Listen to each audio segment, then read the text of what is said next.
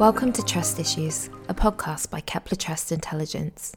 Please be aware that there can be a time lag when we release podcasts, meaning time-sensitive information may no longer be accurate at the time of publication. Also note that past performance is not a reliable indicator of future results. The value of investments can fall as well as rise, and you may get back less than you invested when you decide to sell your investments. It's strongly recommended that if you are a private investor, independent financial advice should be taken before making any investment or financial decision. Hello, everyone, and welcome back to another episode of Trust Issues, a podcast from Kepler Trust Intelligence. This week, I'm joined by Andrew Batson, who is the Director for China Research at Gavekal. So, Andrew, thanks very much for joining us. Thanks for having me. Yeah, and so maybe before we get started, I'll just start with a small anecdote. So I went to Malaysia about 6 months ago, and when I was there, a friend of mine from Hong Kong happened to be there at the same time, so we met up. And over the course of we went out for dinner and so on. Over the course of dinner, he kept complaining about small little things that were happening in Hong Kong and China at the time, and every time he was complaining about something, I would say, why are they doing that? Why is this the policy? And it went from sort of mundane things to more serious things.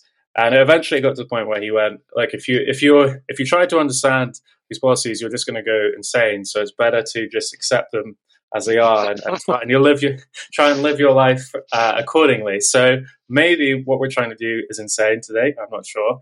But what we're going to look at is basically, I guess, Chinese policy and sort of reopening and things like that, and what's been going on over the past couple of years. So maybe to get started, could you talk a bit about why you think Chinese policy for COVID was so restrictive, and also why there was this sudden change? I mean, I think for most people who are not keen watchers of the country, it felt like there was this really strict policy that was hard to understand, and then a very quick reversal that was equally hard to understand. So maybe you could talk a bit about both.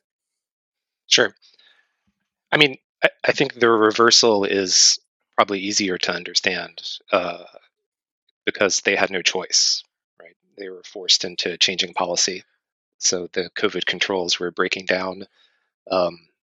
And they could either insist that people, local governments, companies continue to follow these extreme measures which weren't working, or they could recognize that they weren't working and tell people, okay, fine, we're not going to do it anymore. So I think the reversal was basically forced on them by the realities of what was happening with the pandemic, which is basically that the virus had become so infectious that it was extremely difficult to control, even with the very strict measures that China employed. The local governments were in charge of actually enforcing these measures, had kind of different levels of competence and enthusiasm for enforcing these measures. So some local governments were quite good at it, and then others, really weren't that good at it, or really didn't want to do it for whatever reason.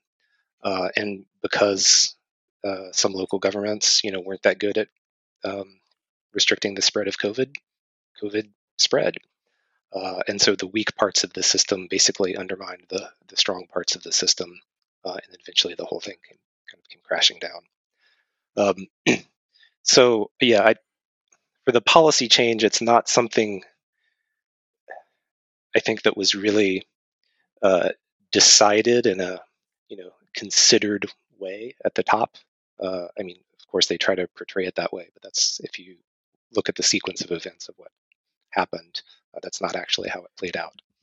They were trying to retain the COVID systems, but they basically just fell apart, and so they had no choice but to give up and say, okay, we're opening up.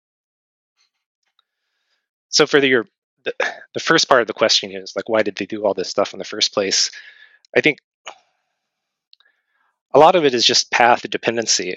they I think they got trapped into a set of uh, certain set of policies, certain set of preconceptions that were difficult to get out of.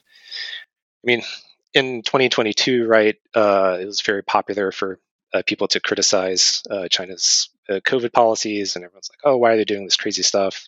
If you think back to the first half of 2021, actually China's policies were looking pretty good. The lockdowns in 2020 had effectively stamped out COVID, so there was no domestic transmission of COVID in China. Unlike everywhere else in the world, they had substantially reopened domestically. So for many people, daily life had returned. The economy was booming, and they had gotten this economic boom, without having to borrow and spend in the way that a lot of the Western governments were. So they had a huge economic boom, low inflation, and not a big increase in government debt. So they didn't overstimulate the economy. So actually, the set of trade-offs that China made at that point in time was looking pretty good. And so I think their strategy was essentially, okay, we've licked this thing. We're still, closed off from the outside world because we want to prevent new infections from coming in. But basically, what we'll do is have a vaccination campaign that will achieve herd immunity, and then once we achieve herd immunity, we can sort of gradually open up, and then everything will be fine. And then, of course, what happened is that the SARS-CoV-2 virus continued to evolve into new variants, and these variants were so transmissible that basically herd immunity became impossible. And I don't think that they were prepared for that. So there wasn't an alternative strategy to achieving herd immunity. So because they had this set of restrictions, the only thing they could do, I think they felt, was to continue with them in order to not have a massive wave of COVID infections and deaths, which of course is what they have just experienced. Okay, so it's all very interesting. I mean, from the point of view of someone who's casually looking at what's going on in China, I think 2 points tended to come out. So one of them was basically that the Chinese manufactured vaccine was not particularly effective, and that part of the reason they didn't want to open up was basically because they didn't want to look bad by using Western-made ones. And at the same time, I think you did have some protests, which seems, again, to someone that's a casual observer, something that's quite unusual in China. So, do you think those things had any role to play, or are those misconceptions? I think people outside China may focus too much on the vaccine issue. It's true that the evidence that we have suggests that the Chinese vaccines were less effective than the mRNA vaccines developed outside China. But all of the vaccines, whether Chinese or Western made, had some efficacy in reducing death rates and rates of serious illness. What they were not good at was reducing transmission of the virus. And the policy goal that China had set was not just that they wanted to have low death rates from the virus, but they didn't want to have transmission of the virus. So I think from their perspective, neither the Western vaccines nor the Chinese vaccines could really achieve the goal of stamping out transmission of COVID. I mean, it's definitely true that they didn't want to use the Western vaccines, essentially for political reasons, and I think reasons of international face. But in the end, I don't think it was the choice between a Chinese vaccine or Western vaccine that determine the path that they were on. In terms of, and your second question about the protest, I do think that the protest had a very very clear impact on COVID policy. If you look at various indicators, what was going on. So at our firm, we put together a daily indicator of COVID policies. So my colleagues basically did this heroic work of looking every day at the actual measures announced by 100 different city governments, and then kind of classifying them according to how severe they were.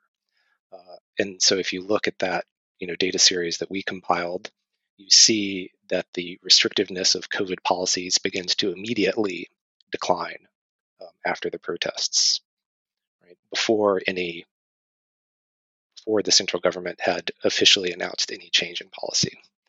Right? So it's clear that the actual implementers of COVID policy, which are the local governments, responded to the popular discontent.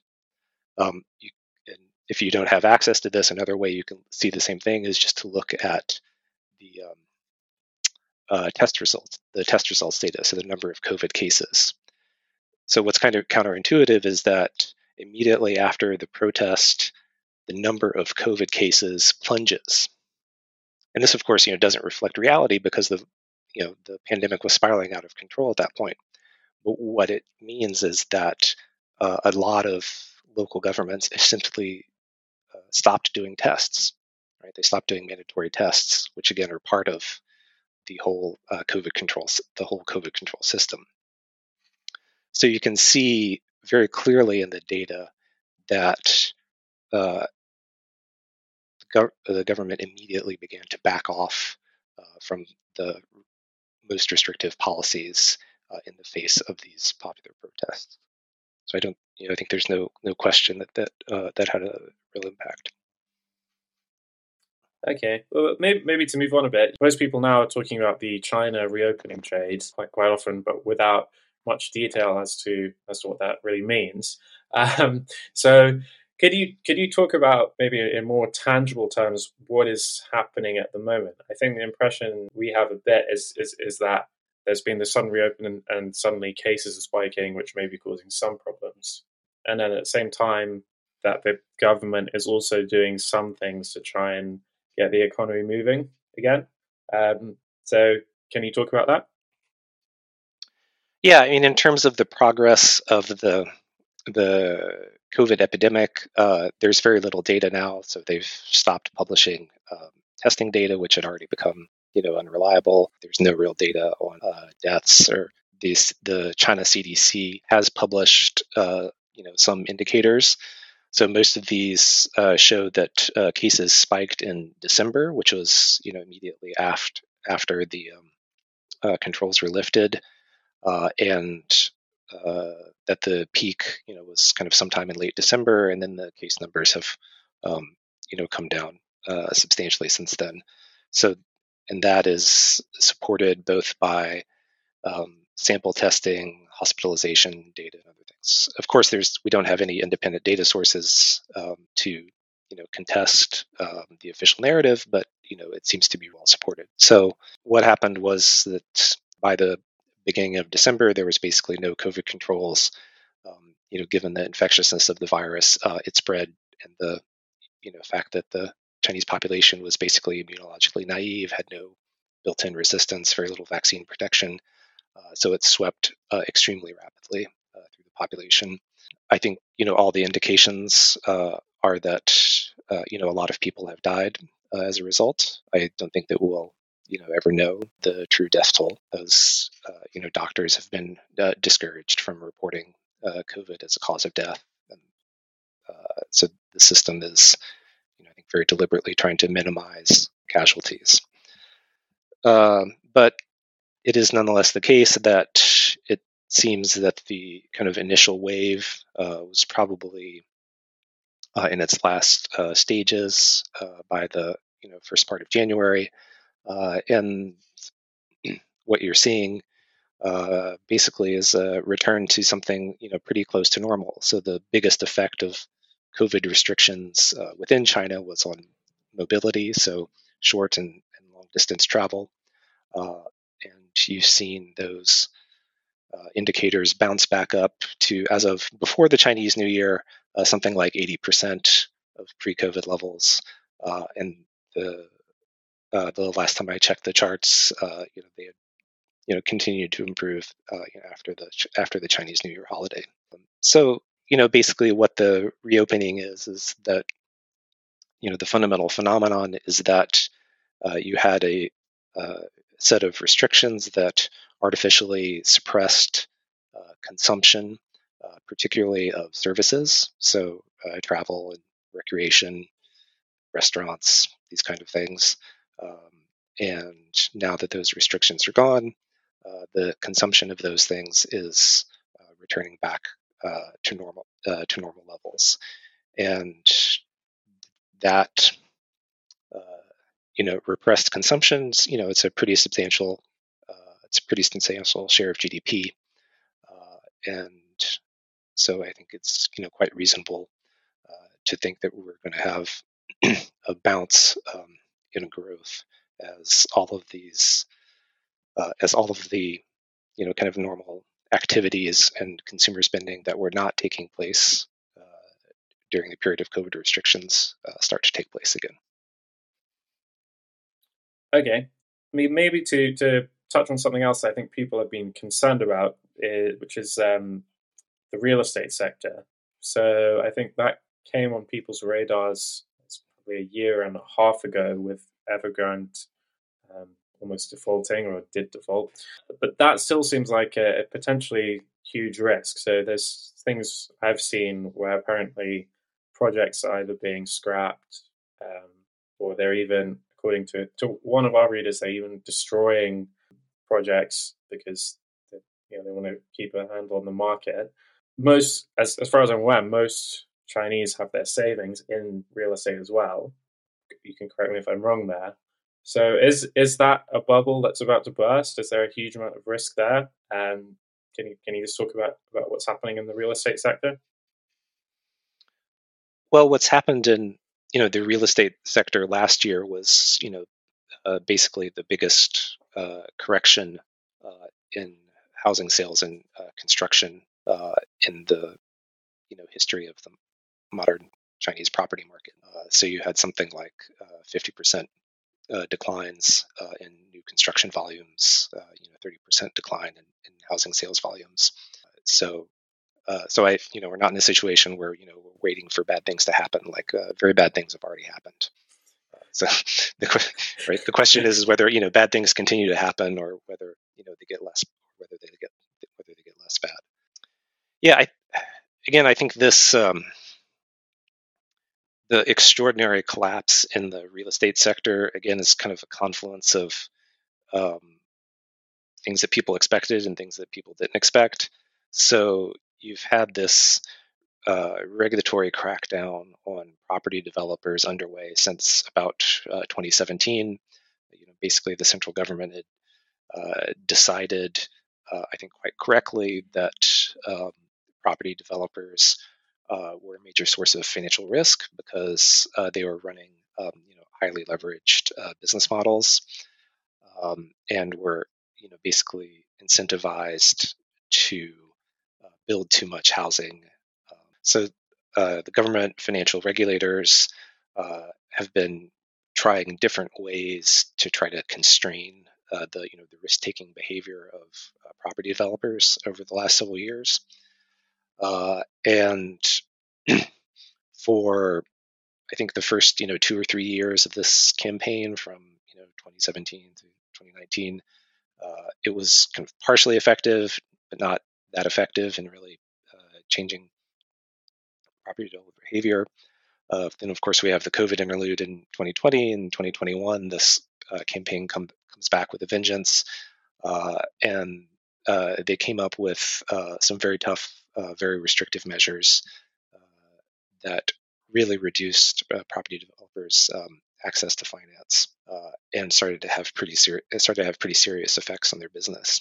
And as the industry was sort of feeling the effects of this in early 2022, got this exogenous shock from the Shanghai lockdown, right? Where the COVID restrictions that had been fairly light up to that point became extremely strict all over again, and this created a lot of uncertainty among people. So basically, everyone in China was like, "Well, we thought this stuff was over. We thought all these restrictions were kind of going to gradually go away, and now it seems like they're never going to go away, and it's going to be here forever, and this is terrible." So you had a kind of collapse in property sales that happened, in part because of the lockdown and the collapse in household confidence, and then that was also driven at the same time. So it's kind of difficult to disaggregate these things, but it's driven by the same time by the deteriorating financial state of the developers, where, as you pointed out, they became unable to complete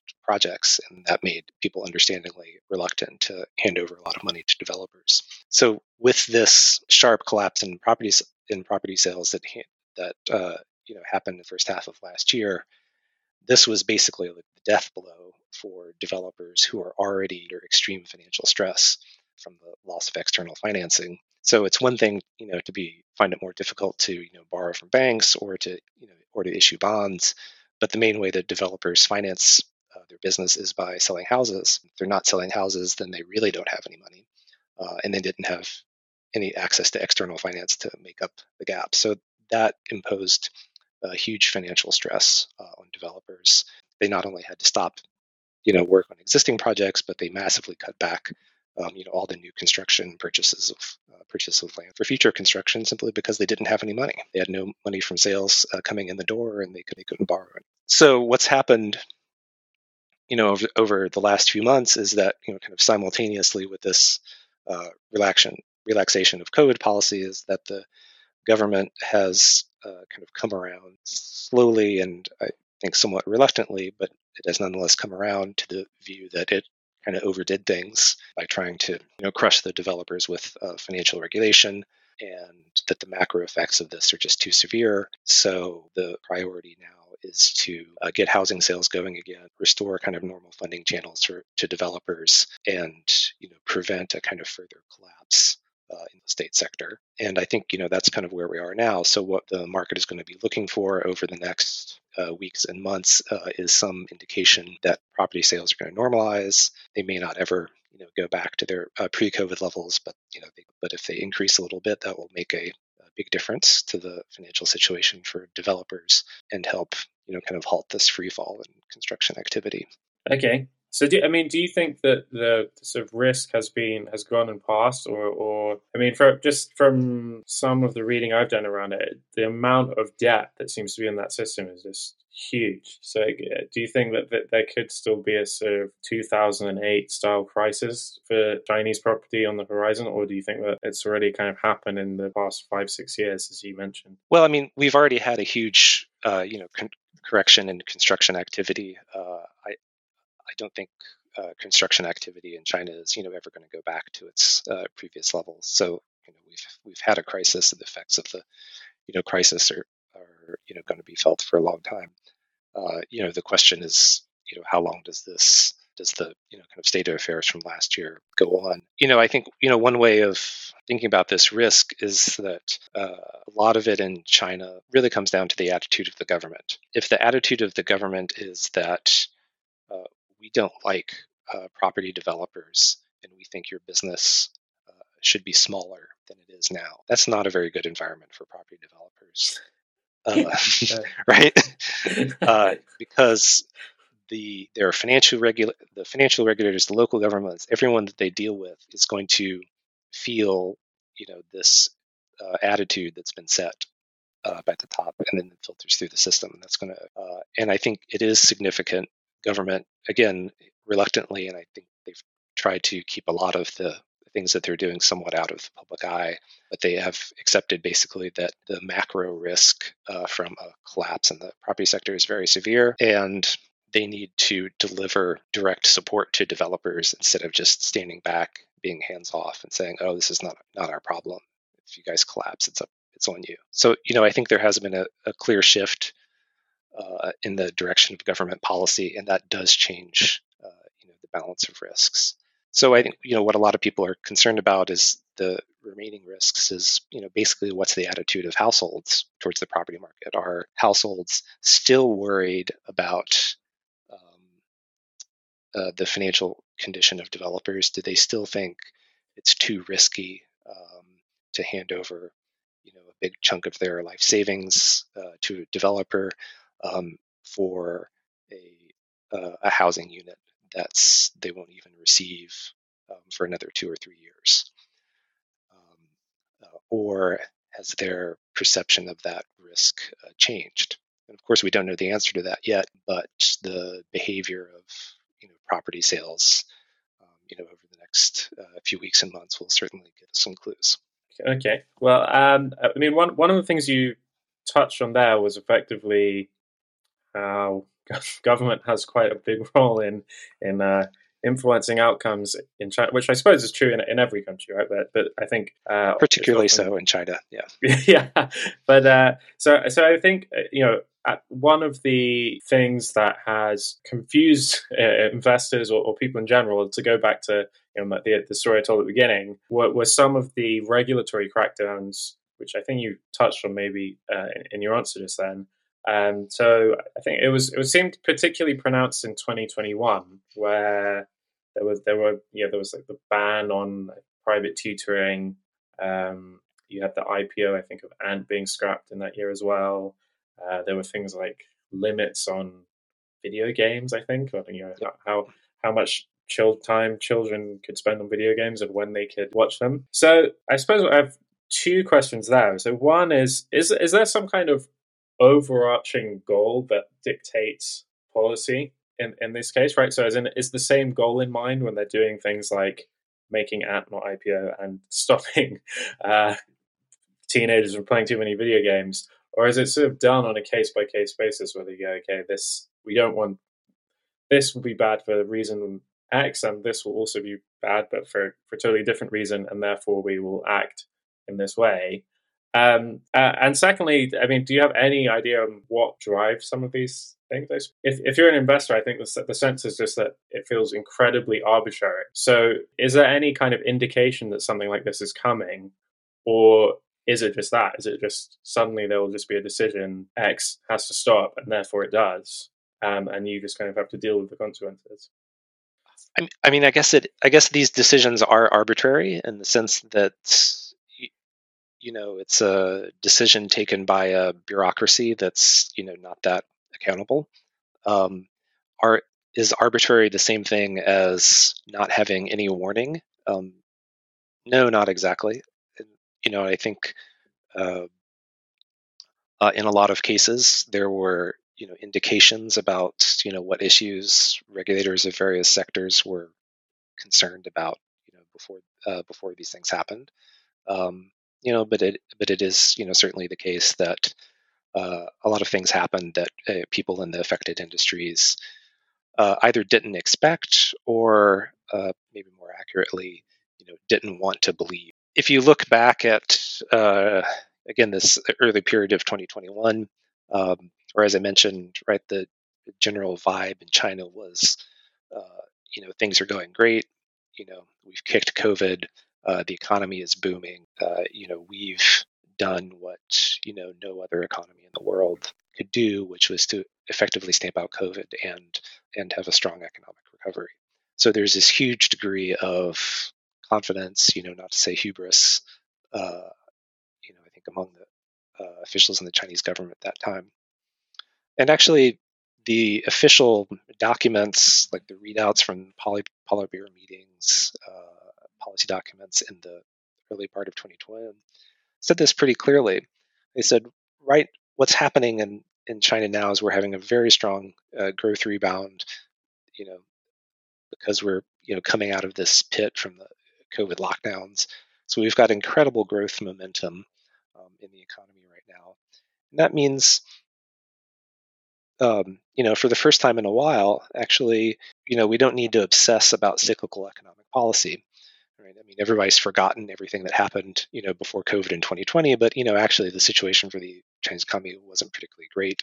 Growth was slowing, things were kind of blah. So this wonderful boom that happened kind of naturally in 2021 was just fantastic. And they said explicitly, we have a window of opportunity now to do structural reforms that we might not otherwise be able to do because the economy is going gangbusters.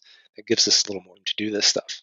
And this is, when they started to make more concrete some of these big slogans and concepts that the top leader Xi Jinping had been talking about for things like the list is so long, so self-sufficiency in technology, the common prosperity, the new development pattern, the dual circulation, whatever. So there's a lot of kind of buzzwords and Chinese government jargon here. And these have been kind of floating around for a while. And what really happened in 2021 is those abstract concepts started to be implemented. The rubber hit the road, and people started to figure out like, oh, this is what they really mean. This is what the government really wants. And what the government wanted in many cases is kind of more control over the freewheeling industries, particularly the tech sector. The tech sector had basically been tech sector meaning things to do with the internet. It's essentially been unregulated or very lightly regulated for the last couple of decades. The companies in that sector had gotten quite used to being able to do essentially what they wanted, and sort of notifying the government that yeah, this is what we're going to do, but not really asking for permission. And the general vibe of a lot of those regulatory restrictions was no, you need to go from just telling us what you're going to do to asking us whether you can do it and whether it's a good idea. That's sort of the general shift that happened there. Yeah. Well, one thing I'm curious about is whether the goal of these things is sort of economic or almost cultural and social. So if I think about something like the scrapping of the Ant IPO and how that company was structured, I actually can understand the financial risks involved and why it would make economic sense to stop that from happening. I don't think actually that product would be allowed to in the UK or US. So I can see where they're coming from there.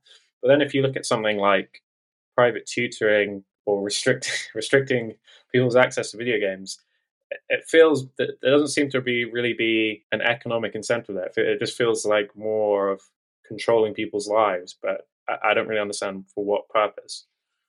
Yeah, I think that's broadly true, right? So not all of these different measures were taken by the same parts of the bureaucracy or had the same targets or had the same goals, right? So there wasn't sort of one overarching goal that then dictated all of these different things that are happening. There's a number of different goals which were kind of unified conceptually, perhaps, but different in practice.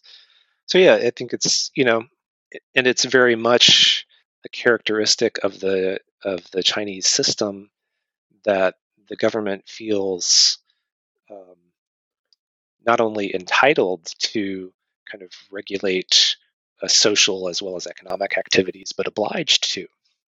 Right, the government's job in China is to ensure that China develops in a positive way. And that's not something that's limited to the economy, right? That's something that encompasses, all aspects of life. So the government feels an obligation to tackle social problems. In this case, um, teenagers like spending like too much time playing video games, or alternatively, too much time, cramming in like after school courses and like disturbing their normal pattern of development. Right? So yeah, it's just a it's just a different kind of regulatory concept. It's a different concept of what's the appropriate role of government, like what are the appropriate boundaries. There's not there's not really a kind of dividing line between we can regulate things in the economy, but then we don't regulate things that are not in the economy. There's no such line. Right? That's all one thing. Yeah. Can you talk a bit about, I mean, how those decisions are made? So something you touched on was the sort of bureaucracy. I've read some arguments, and probably listeners won't agree with this, but some arguments that actually the Chinese bureaucracy is incredibly efficient at finding sort of good people and also incredibly meritocratic. I know that again, most people listening will be very skeptical about that, but that those people are then that I suppose most people's perception of China is that it's a very top-down system and that its power is extremely centralized. But I think from the course of this conversation, right, you've talked a lot about how local governments actually enact policies, and also how a lot of decisions aren't really made by some Xi Jinping is not sitting at the top and just telling everyone what to do. There's actually a wider technocratic class, if you want to call it that, around him. So if you took the example of, say, I don't know, again, it feels silly to do it, but let's say if you're looking at something like the video game ban, I mean, how is a decision like that reached? I mean, is there a kind of bureaucracy dealing with social problems among teenagers, and they go, okay, we now have to make this policy, or is it actually much more top down than I'm suggesting it is?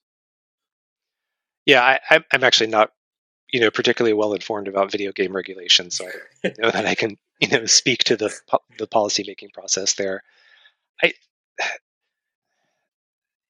Yeah, just in more general terms, I think China, historically, and I've been working on China for more than 20 years, so I've seen that a few things come and go. China historically is pretty decentralized in the way most decisions are made. So a lot of local governments who, of course, have authority over like millions and tens of millions of people. So they're not small entities at all. Have a lot of authority. Different parts of the bureaucracy also, make their own decisions. There's a lot of consultation between businesses and the government. So China's not that good at formal transparency of regulations and policy decisions, but there is a level of informal transparency where regulators will meet with people in regulated industries, and they talk about stuff, and companies get guidance about what regulators like and don't like, and kind of what's coming down the pike. So, but what has changed, I think, in the perception of a lot of people, inside and outside China, over the last decade or so, that Xi has been in power, is that it has become a bit more top down. The room to maneuver of individual government agencies and individual local governments has been somewhat circumscribed. They are under a lot more pressure to do things that clearly adhere to the priorities articulated by the center, and they suffer serious risks if they are found not to be complying with policy priorities. Right? They can be convicted for corruption and go to jail and lose their job or lose their life. Right? So downside risks for being a government official in China are actually quite serious. Yeah, I can imagine. Yeah. So there. Yes. So I think what people are experiencing and kind of reacting to over the last few years is a shift from a more decentralized, more, I don't want to say bottom up, but sort of more consultative governing style to one that is a little bit more top down, where instructions, flow down a pyramid from the top levels to the lower levels, and there's less feedback, going up, and they're going up the pyramid. So that seems to be the feeling of a lot of participants in the Chinese system. I realize that's kind of general. There is a lack of transparency about how decisions are made generally in China, so it's hard to get super precise about it. But I think everyone agrees that is something like that is roughly the case. Yeah, I think another thing that perhaps partly because of COVID and also because of Russia's invasion of Ukraine that people have forgotten, or sort of it's more at the back of their mind than it would have been previously, is the tensions between the US and China. So the past couple of months, you've seen China seems like it's done some things to lure foreign investment back. So you had, I think in December, they finally reached an agreement about US listings of ADRs, basically having more transparency with their accounts and things. But nonetheless, it still seems to be the case that is going to be an ongoing problem, right? So I think of something like sanctions on China and their ability to access semiconductors and things like that. So I'm curious what you think the dynamics there are at the moment, and what is likely to happen going forward, and what China is doing, if anything, to sort of prepare itself or defend itself against sanctions and things like that. I mean, I don't think this is a secret. It's the declared priority of the Chinese government over the last 3 to 4 years is that they need to become more self-sufficient in science and technology and reduce the ability of external actors, particularly the US, to affect China's own development of science, technology, and industry. So that is the number one top priority in the 5-year plan. It's the top priority that's mentioned in every speech by Xi Jinping. The Politburo Standing Committee just had their first study session in the new year. She gave them the speech. Again, we've got to improve our self-sufficiency, our autonomy in science and technology. We've got to reduce the vulnerability of China to these choke points countries and governments have leverage. So, there is a whole of society, a whole of government effort to address this problem, which they think is very serious, that has been underway for a few years now, and I think has very broad buy-in across Chinese society and the business sector.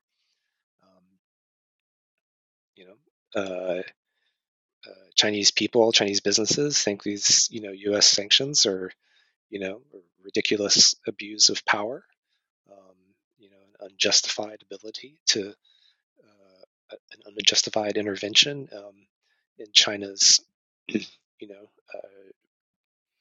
drive to become a richer and more powerful civilization, and they won't stand for it. So all that stuff is pretty clear. It's out there. Yeah. Okay, but I mean, I'm curious on something like the semiconductor front. Do you see them being capable of actually being able to achieve that sort of self-sufficiency? Because it seems, I mean, I think even most countries would probably struggle to do that, and it seems as though they've kind of made some efforts at trying to do it, but I think are kind of struggling. Yeah, I mean, it's a question of what does self-sufficiency mean, right? So I think maybe we can distinguish between relative self-sufficiency and absolute self-sufficiency. So I think for a product like semiconductors, which are the one of the most complex devices ever manufactured by human beings. The idea of absolute self-sufficiency for any country is just illusory. There's no such thing. It's a very complex industry with very precise, very fine division of labor scattered across the entire globe. So there's no country in the world, including China, that has a fully self-sufficient semiconductor industry, and it's not even clear. So I think the idea of absolute self-sufficiency, maybe like some people in China, do actually hold to this idea, but I think most people in the industry know that absolute self-sufficiency is just a fantasy. Doesn't mean the politicians aren't going to try to achieve it, but it's not a real goal that can be achieved. But if we take a less kind of absolutist view, can China become relatively more self-sufficient in semiconductors? Can it rely less on pieces of the global supply chain that are located outside China? Can it have more control over intellectual property that's held domestically within China? And here the answer is clearly yes. Yes, they can relatively increase their self-sufficiency over time. Particularly in the mature parts of the industry where the technology is well understood and spread spread widely across the world. I think it's much more difficult at kind of the leading edge, and that's where a lot of the attention, the media attention, is focused, and a lot of and where the U.S. sanctions in particular are focused. So no, I don't think it's realistic for China to think that in the near term they can become self-sufficient in the leading edge of semiconductor technology. But I'm not sure that's actually the goal. Probably the goal is to become relatively self-sufficient across a broader swath of the industry. Okay, well, maybe to finish off, I think most people listening to this will be individual investors who are not in China, they're in the UK, and are probably pondering whether or not they should be invested in Chinese companies. I went to an event about 6 months ago, and what was quite interesting was speaking to people. I think it sort of became apparent that after Russia invaded Ukraine, I think a lot of people had this realization of what it means to be invested in a country that is governed in, let's say, a less transparent, more authoritarian way. So if I think of investing in Russia, right, you could talk about how great a company like Yandex is, or Gazprom's dividend, but actually it's kind of irrelevant if a single day all of that can just be wiped out, and you effectively can't predict whether or not that is going to happen. And I think many people had sort of thought, were either thinking already or were starting to wonder whether actually exactly the same thing applies to China. So I'm curious if you have any kind of thoughts around that. Do you think that China is going to be able to maintain or lure back foreign investors this year and moving forward in general? I mean, the short answer is apparently yes, because the inflows from foreign investors into Chinese domestic stocks had their biggest month of all time in January. So there's been a pretty big change in foreign investor sentiment, at least in the short term. Let me try to give you a little sort of more thoughtful answer on this. Over the years, talking to a lot of our clients, institutional investors, a lot of them were very interested in finding a way to benefit from the long-term growth story of China, but also avoid what they saw as the political risks and lack of transparency involved in the communist system. And a lot of investors came to the conclusion that the way to do that, to achieve both of those goals, was to buy shares in the Chinese private sector internet companies. So these were companies that were clearly in a growing part of the economy. they were targeting, consumer demand rather than, government spending or SOEs or whatever. And crucially, they were run by, profit-seeking entrepreneurs. They were run by guys who, wanted to make tons of money by, providing like internet services to a billion people. And it seemed that generally the government was okay with that and had given them space to do that. So from a Western investor's perspective, this is sort of the it's the best of all possible worlds. You have all of the Chinese growth potential, and then you have none of like the weird China stuff of state investment and intervention and Communist Party jargon, right? So so really what happened in that regulatory crackdown or whatever you want to call it in 2021 is that this thesis was proved to be wrong. That in fact there wasn't a special sector of the economy that was immune to government influence and where you didn't have to worry about Communist Party slogans or state intervention. In fact, that the internet sector was also vulnerable to these issues, just like every other sector of the Chinese economy. And I think that was a pretty big shock for a lot of people who had hoped that the internet sector was going to be different. So, and of course, the internet companies have had a very nice rally since late last year.